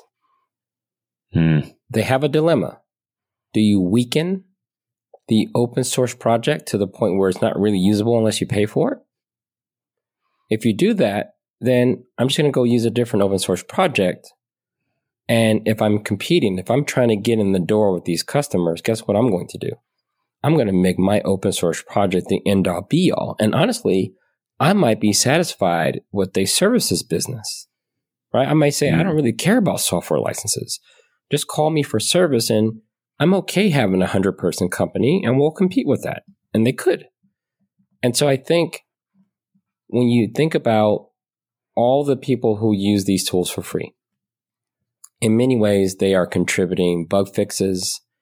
They are testing that software and making it bulletproof for the next set of paying customers. It's really good to have that number of practitioners building these tools out.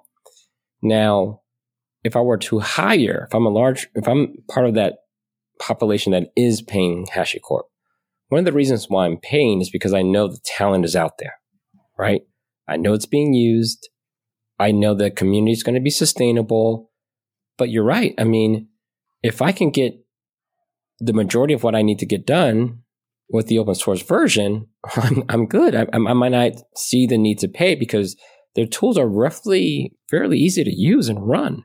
They've done a good job. They don't make it hard on purpose. So if you look at their product portfolio, I can download the majority of those tools. I can run them. I can get 100% of the value that I need using 90% of the feature set. And now you have to measure the cost. If it costs me, I don't know what the pricing model would be for a typical enterprise install. Let's say it's $100,000. And engineers are bad with math, by the way.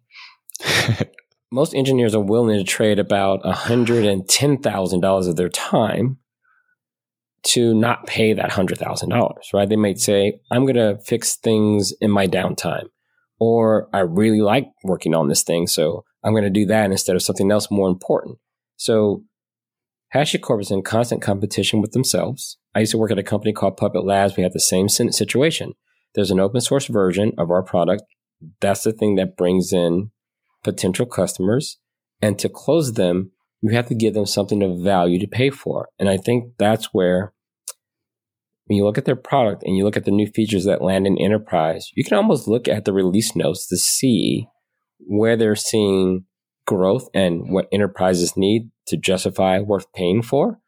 So I think that's it. But a lot of times, if you think about it, if you're in the cloud, there's one thing, I mean, it's just a little technical, but when you think about Vault has one of the first enterprise features that they had was the ability to store your master secrets in what they call it HSM. So these are like physical devices that you would buy, and they would actually be like, James Bond level encryption.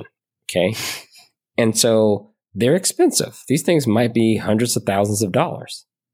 And they're designed that if you're running your own data center, you would buy one of those and they would encrypt all your master keys. So this would be like the safe where you put your car keys, everything else.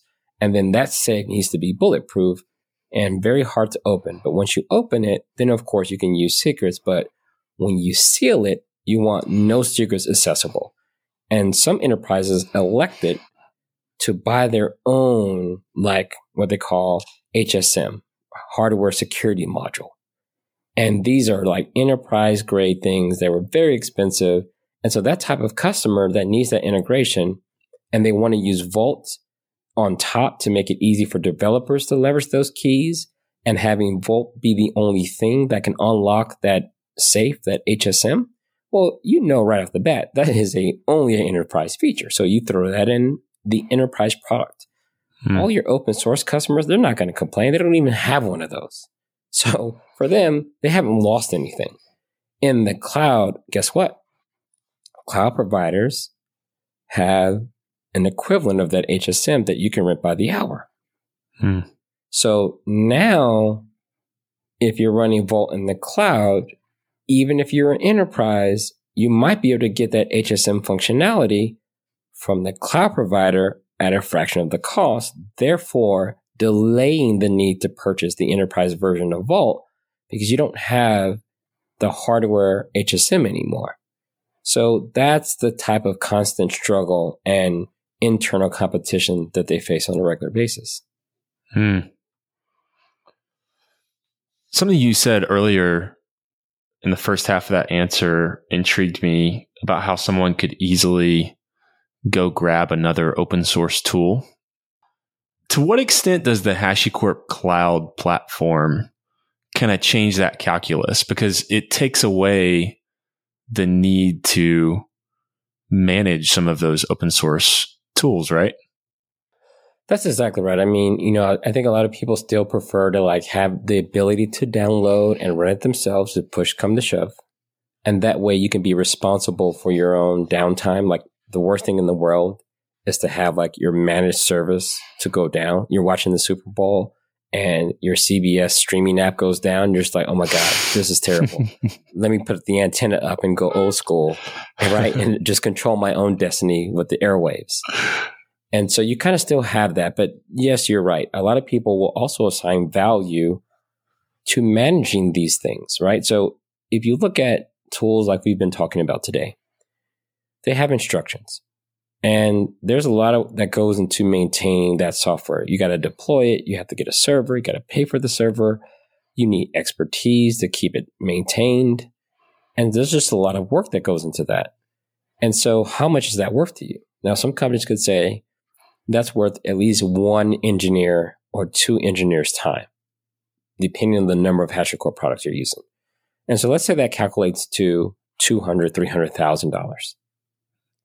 Well, if the managed service in the cloud, because they can do this efficiently, right? They have the experts. They don't have to just run one instance just for me. They can aggregate me across all their customers and do it securely. For them, they may say, look, we can run that service for you for $50,000. Well, I can do the math and say, well, for $50,000 and based on my usage pattern, I can stay in that $50,000 ballpark. That's a deal. Now, there's a scenario where a lot of times these things are paid based on how much you consume. So in those scenarios, if I'm consuming a lot, then it becomes cheaper to run it myself. Let's say your bill is going to be $5 million. Well, you might say, look, it's worth it for me now just to pay $300,000 for two people to manage the HashiCorp stuff. And honestly, once I have those two people, they can help out in other areas as well. So there's always this delicate balance on how much you can charge for the managed services. So the cloud is a really convenient way to take the friction out of adoption for some of these services and tools that they have. It also allows them to layer on something you cannot do in the open source easily, which is an experience, right? So when you look at their cloud offerings, it's almost like going to a restaurant, right? So if open source is like the grocery store, then the cloud offering is like the restaurant. Now I can give you dedicated menus. I can choose the music we play. I can choose the lighting conditions. I can choose the type of service that you get. I can make it super convenient. You don't need to take these ingredients home and build it yourself. You can just order off the menu. And so I think that's the thing that adds additional value. But keep in mind, there's a lot of companies that can decide that they can provide similar value, right? If we're all going to just bury Terraform underneath this cloud product, then I can do that too. When a customer begins paying for one of HashiCorp's solution, be it Terraform, Vault, Console, they even announced Boundary as their first paying customer in the earnings call a couple of days ago. But just generally, when customers start paying for these enterprise licenses or cloud features, does it then become hard to switch off of some of these solutions? Well, it can, right? One thing is, let's say you're using Terraform Enterprise. And let's say one of those enterprise features is like policy management, like deciding who can do what. And that's baked in only to the enterprise version. Okay. And so if you start using that, there is no alternative that's baked into Terraform, right? So then, you kind of, we hear this a lot in the software business, lock-in, right? If I start watching Netflix originals, ain't nowhere else you can watch Netflix shows, right? There may be other shows that are available across multiple platforms. And if you just stick to that, I don't know why you would do that, like buy Netflix and then not watch any of the Netflix it's kind of like defeats the point if you're doing that. But some people choose to do that. So you kind of get locked in. And so in the HashiCorp world, there are some features that are so convenient, so useful, so helpful that they're very, you can kind of get locked into those things. But the ecosystem is pretty smart. The ecosystem may say, well, we can wrap things around the open source project, or we can modify the open source project to allow us to do this with a third-party tool. And so that's where things get a little interesting because, even their paying customer may say, hey, I'm not looking forward to be locked in to this. I don't mind paying you because you do a good job with service, but I'm also uncomfortable with you doing things in a way that I can never get off. And so I think customers over the decades have learned that you need to make sure as a paying customer, you guide your solution provider in a way that doesn't get you locked in. So lock-in is still a thing that customers will be aware of. They will raise that as a concern. And what that does, though, it kind of keeps everyone honest in this. So how does that look?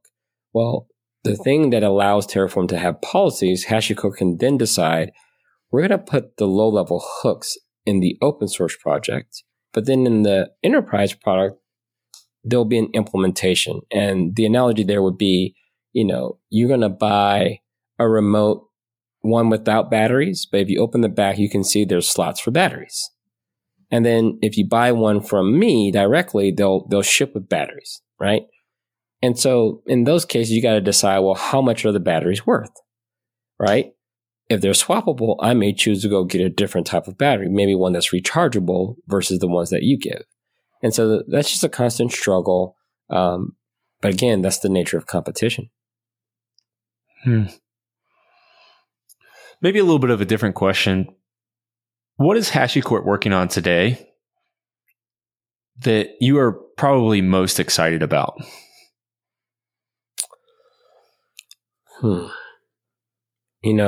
If you look at I love the integration that they're doing with the de facto standards. Like Kubernetes is a good example. In the last couple of months, they've announced native integration for Vault and Kubernetes. Before, you had to do a bunch of work yourself to get that to work. And, maybe they want to show value, and there's native integration between Nomad, which is their Kubernetes or container management competitor, but not quite for Kubernetes.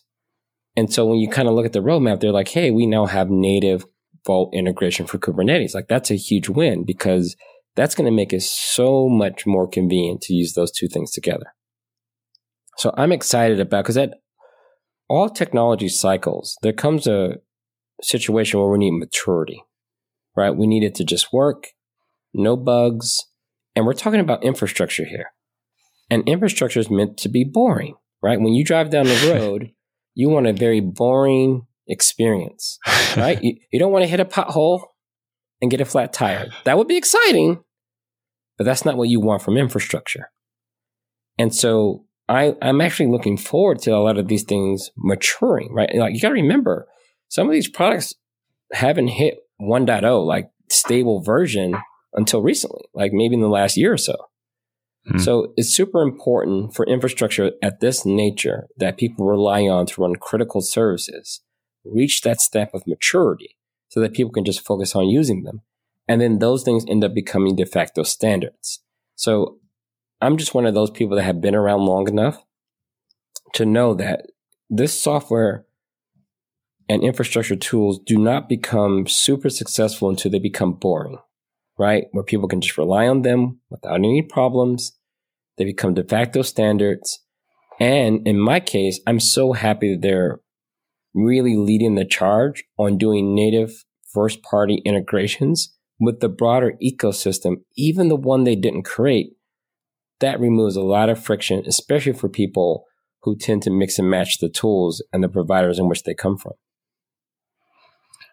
Has HashiCorp achieved that de facto standard kind of tier for any of their tools yet?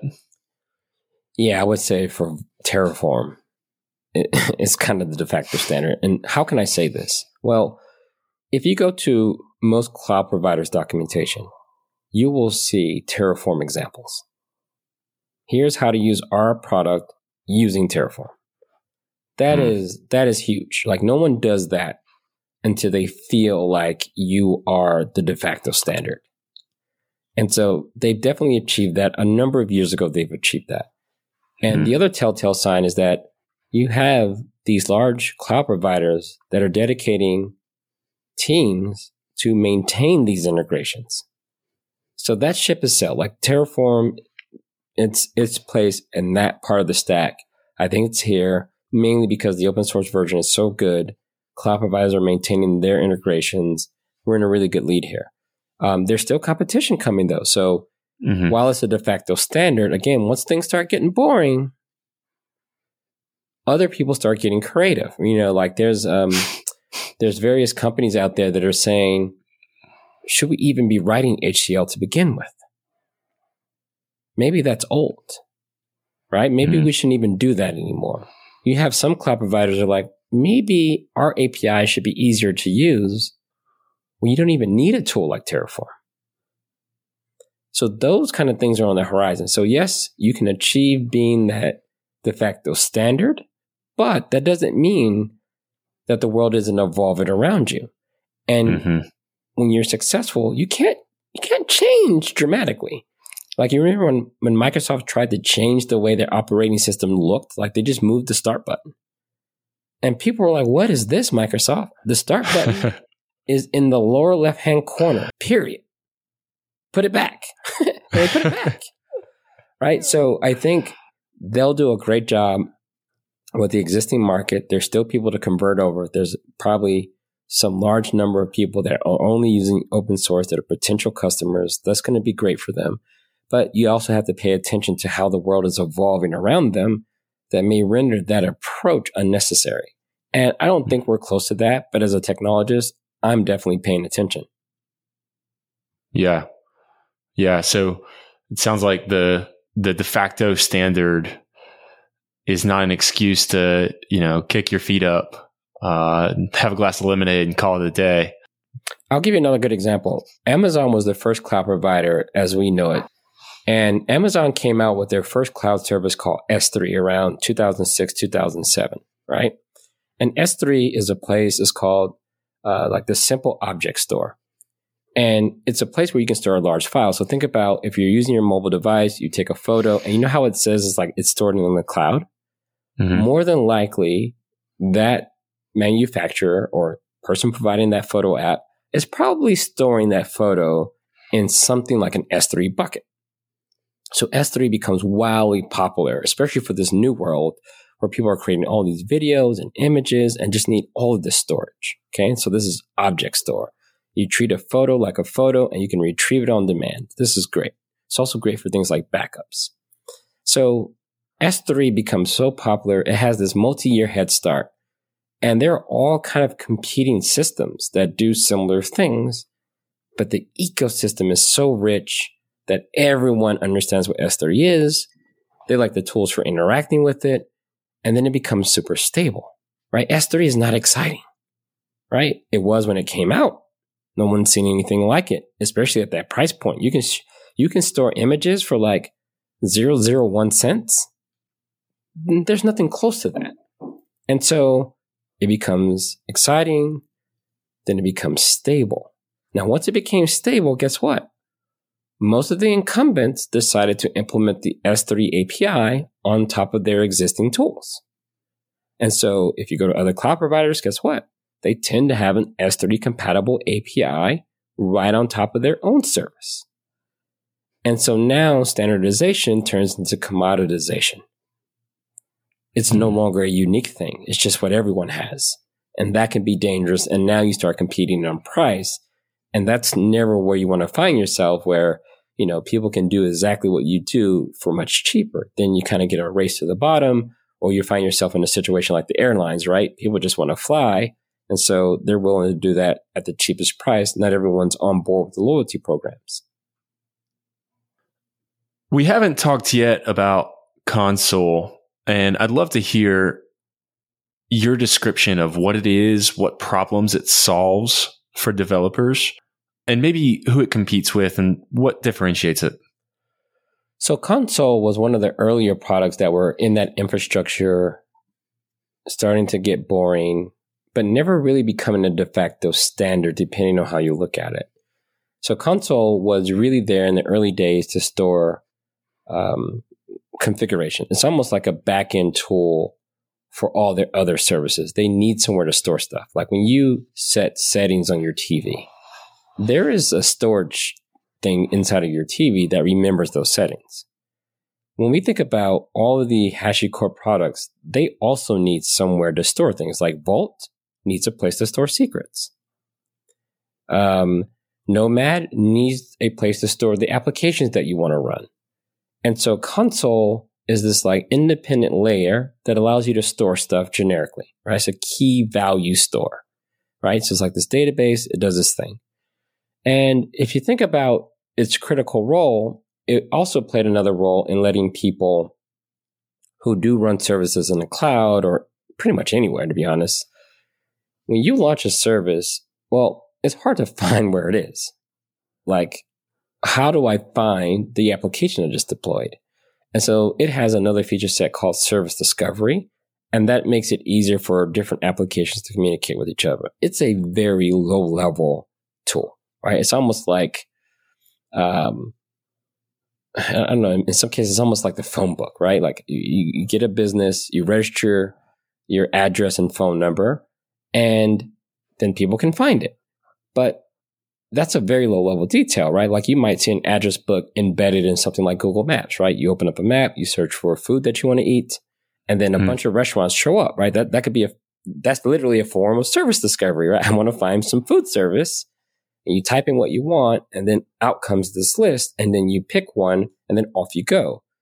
Our applications kind of work the same way behind the scenes. They need to know where things are. Once they've discovered them, they can then go talk to them and, make a request and get a response back. That's how it works. So it's this very low level piece that's just tucked away behind the scenes. And that's something that they never really tried to monetize. It's like the batteries inside of the electronics. It's necessary. But then over time, they realized that Console stores some very important information. Since it knows about all of the applications, it can tell you which one is closer to the other one and help you pick the best one. So not just show you the list. Like, you know how you go to like Google Maps and you type in like a type of food that you want? It shows you all the restaurants, but they're ordered by the one that's closest to you. Or it may even show you the price of that menu on average. So now you have a lot more metadata to make a decision on which restaurant to eat at. Well, Console said, hey, how about we start saving some of that information about which applications are closer to each other? And so then they start to evolve into a new space, a new category that became super popular over the last couple of years called service mesh. It's a huge topic on its own. But service mesh combines a lot of things that enterprise customers typically would like to have inside their infrastructure. All of those apps need to talk to each other securely. Just like when you go to a website and you put in your credit card information and you look for that little lock in the left-hand corner, well, you want to make sure it's secure. And so Service Mesh tried to bring a lot of these security things, and we can go into some more technical details, but just keep in mind that it was a way to secure communications across lots of things. That was a great area for HashiCorp. That whole space became super exciting. Everyone's talking about Service Mesh. And guess what? A lot of the service meshes had something like Console built in by default. Uh-oh. I'm being left out of this new conversation, right? People are providing value on top, and not necessarily my thing is part of that conversation. And so when you look at that landscape, You look at the revenue potential. You look at the product space. It's almost like when Apple decides to come out with a watch, right? Apple has all kind of products. And then one year they're like, it's time to make an Apple Watch, right? Someone does the analysis and says, we can figure out how to reposition some of the things we already have. Like when we saw the iPhone and of course the iPad, right? They look very similar, but they're different because they're just different categories of things. So in many ways, HashiCorp already had, let's just call it 50% of the infrastructure necessary to build a service mesh. And so they decided to enter the space officially. And so now Console basically has a service mesh component now. And so now they compete in this new category by reusing similar technology that they already had, bonus points for using HCL to configure it. And now they get to play in this service mesh space. And who would you consider Console's primary competitors in the service mesh space? Well, so now you're starting to get into competition with the F5s of the world, right? They purchased NGINX and, they moved into the service discovery space through that service mesh space through that purchase of NGINX. So now you're dealing with the F5s of the world. More than likely, you'll start dealing with maybe Cisco's if they decide to enter that category. But every cloud provider has a service mesh too. Okay. If you look at Amazon, they have a thing called App Mesh. VMware, in many ways, has their own version of Istio or service mesh. So this service mesh category is something that you find in lots of products because you need something like that to work. But again, across the cloud providers, it works differently. So if you look at their playbook, it's very similar to the one like Terraform. Wouldn't it be nice if service mesh worked the same across the different cloud providers? So that's an opportunity. And there's lots of startups in this area that are trying to bring their service mesh products to market based on open source projects. So there's more of an equal playing field. I would say the most popular open source project in the service mesh world is a product or project called Istio. And there's another competitor in that space called Linkerd. And in the case of Linkerd, there is a clear startup that's behind it, very similar to the HashiCorp model. They have an open source project. They have a enterprise product, and they go out and they sell support and new features on top of the open source. So that would be Linkerd. But in the case of Istio is a little bit more like Linux. Every cloud provider can repackage and sell Linux to you in their own way. And Istio is kind of like that. There's a lot of things that are built on top of Istio that different providers, whether they're small startups, existing large providers like the VMwares of the world or the cloud providers of the world, they'll take Istio and turn it into more of a managed service for you. So now HashiCorp kind of finds themselves, competing in that space. But it makes sense because if you're already using Console, if you're already in the HashiCorp ecosystem, then this is going to be a really nice thing. So let's take that enterprise that is already using Vault or Terraform, right? There's a lot of people using Terraform. And now you're starting to hear about service mesh. You look around and there you go. You're already dealing with HashiCorp. You're familiar with HCL. Maybe you already have a few of the tools. And now you can bring in this other element that extends the capabilities of Console into that new set of capabilities that you've been looking for. If we were to wrap up our conversation and looking forward over the next, you pick the timeline, 3, 5, 10 years, what would you summarize as the biggest opportunities for HashiCorp? And alternately, what would you summarize as the biggest risks? Well, the number one biggest opportunity is turning that brilliant ecosystem of open source contributors, people who speak at conferences. They have a real community, and turning that community into customers. That is the biggest opportunity that they have, right? Because those are well-qualified customers. They're familiar with the product space, and the opportunity is to give them value worth paying for. So I would say that's the number one opportunity over the years. And then I think maybe the number one risk is going to be as they become the de facto standard. That's going to give more people a reason to compete with them. right? If Vault, the API behind it, becomes the de facto standard, I would say today it's probably not. It's probably one of the most popular, but I wouldn't say it reached the same level of de facto standard that Terraform has. But if it did, you may find more people wanting to compete around that. So I think as the more successful they get, the more that they prove that people are willing to pay for these de facto protocols and standards, the more people that may decide to compete with them in that space. And I think that's the biggest risk because, with all open source projects, the biggest risk you have is that someone will fork your open source project, give it a new name, and the community would go over there instead. And that is a real risk. And it's something that can just almost happen overnight. You can imagine how this would go, right? Someone goes and forks Vault and they rename it KeyPass based on the license. In many ways, you can do that legally. And maybe you don't have all the enterprise features, but you give it a new name and the community for some reason agrees that that's the path they want to follow. And so what happens is that potential pipeline of new customers has moved over. And maybe a new startup emerges around KeyPass that decides that they want to provide enterprise features, but in a different way that is more compatible with the needs of their community. That is always a risk when you're based on open source. So you also have to be great stewards of your open source project and not lose sight of the base that supports you, even if it's not monetarily. It almost sounds like a similar comparable would be social media companies, which benefit from network effects. And you can see just how quickly things can change. You look at a company like Facebook and some of their struggles to compete with TikTok. Maybe that's not an accurate analogy, but it sounds very similar. It is very accurate. And in that space, we say content is king. Terraform is useful because of the things it can configure.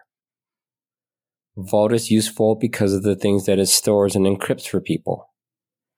If I take my secrets to a different system, then Vault isn't so useful anymore. And so content is the things that people create, and those are the things that people will need to have managed. And those things are roughly standardized. And so people have a choice. And those things it's hard to know what to do. This is why HashiCorp deserves every innovative label they've earned. They saw these opportunities. They've created great projects and then great products, and they've earned the business of many. But now that world is defined. And as long as they're good stewards, things should be fine.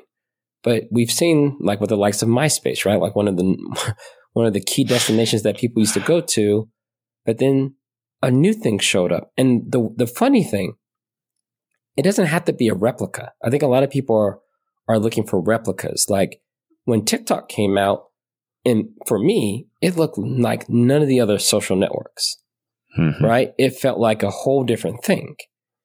And people moved over. Advertisers moved over. And that put pressure on the incumbents. Like, wow, what is this new thing? We had no idea that people would really enjoy short form videos in this way. Well, there you go. And a lot of times you may realize this too late, especially if you're in the case of someone like a Meta or formerly known as Facebook.